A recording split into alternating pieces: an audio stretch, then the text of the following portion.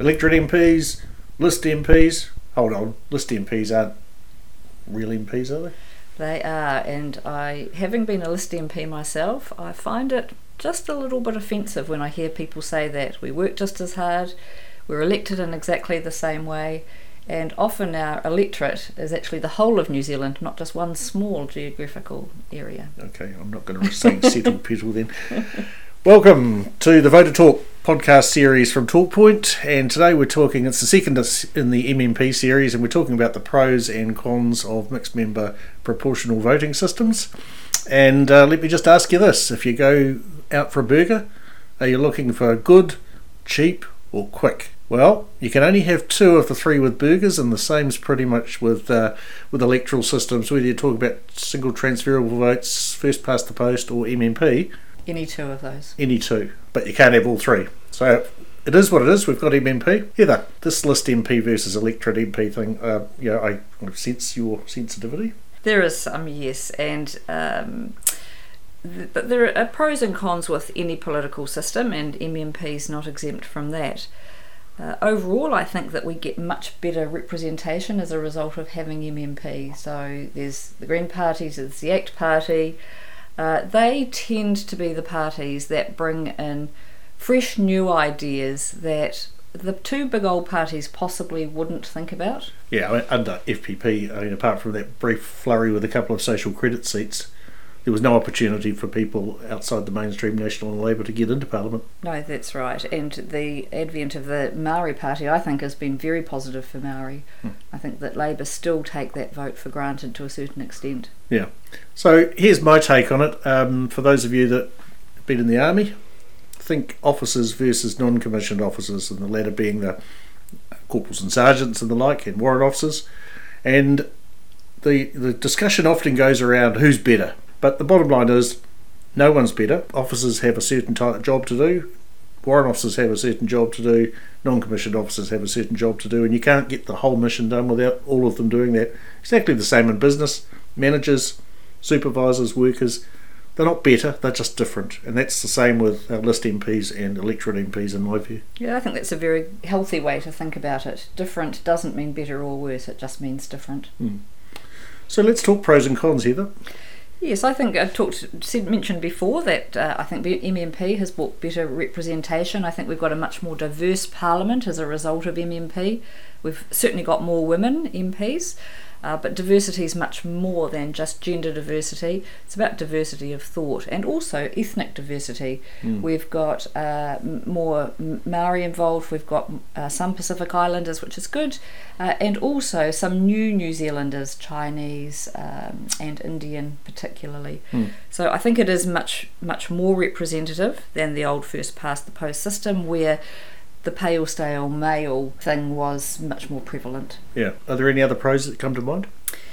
Yes, I think that it's important to get away from having parties with fewer votes winning the election, and that was definitely the case under first past the post. So the opposition was just about always much more numerous than those in the ruling party, and that's not a healthy way of making decisions. Yeah. What about the cons?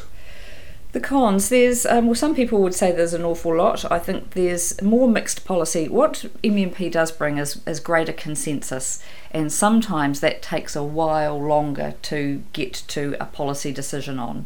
Now that, sometimes some people will see that as a negative, but I think it results in more thoughtful policy being developed that more people are happier with. So although some people say that's a con, I actually see that as a positive too.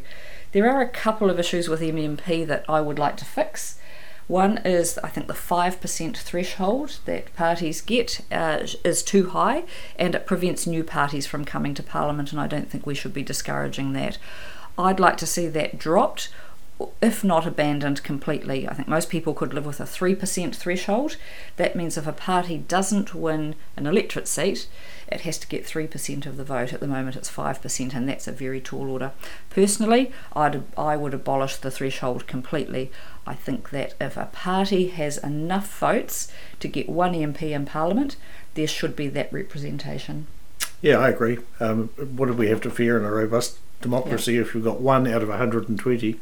with some view that's not shared by most. Yep, that's right. And I think that our electoral term is too short. I think that it inhibits long-term thinking. For the most part, a new parliament is established. It takes about a year for that to settle down and everybody to establish their places and to get policy up to speed. The second year is where the real work happens, and by the time the third year rolls around, everybody's thinking about the next election again, so their attention is diverted from ruling to being elected. Yeah, and you hear some people who are not in favour of extending the electoral term, saying, 4 years or 5 years, it's a very long time to be stuck with someone if it's a bad government. But the reality is every government has got three-year terms since when 1972, 75 was the last single term. Yep. So it's really irrelevant, that argument. Well, 9 years is a lot longer than 4 years if you went to a 4-year term. Heather, you've got a blog where you've written quite a lot about this, haven't you? I have. The blog is called onesock.nz. That's ONESOCK. And I've written a couple of blog posts about both of the issues of a lower threshold, why it's important that MMP has that, and why we should entertain a longer election term. Great. Okay, well, I think that's probably enough on pros and cons for us today. Yes. If you want to ask us a question, you can go to our contact page on our website, torquepoint.co.nz. That's TORQUEPOINT. Or you can find us on Twitter, Facebook, LinkedIn, and YouTube. Heather, have you got a political quote for us today? I have. This quote is one that I love, and it's from a fellow called Archibald MacLeish, who sounds, for all intents and purposes, Scottish, doesn't he? He does. But in fact he's not. He was an American poet, philosopher, lawyer. And this is the quote. It's about democracy again. Democracy is never a thing done.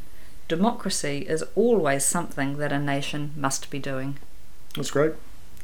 Okay, well, that's it from us today. I'm Simon Ewing-Jarvie. And I'm Heather Roy. Thanks for listening. Talk to you soon.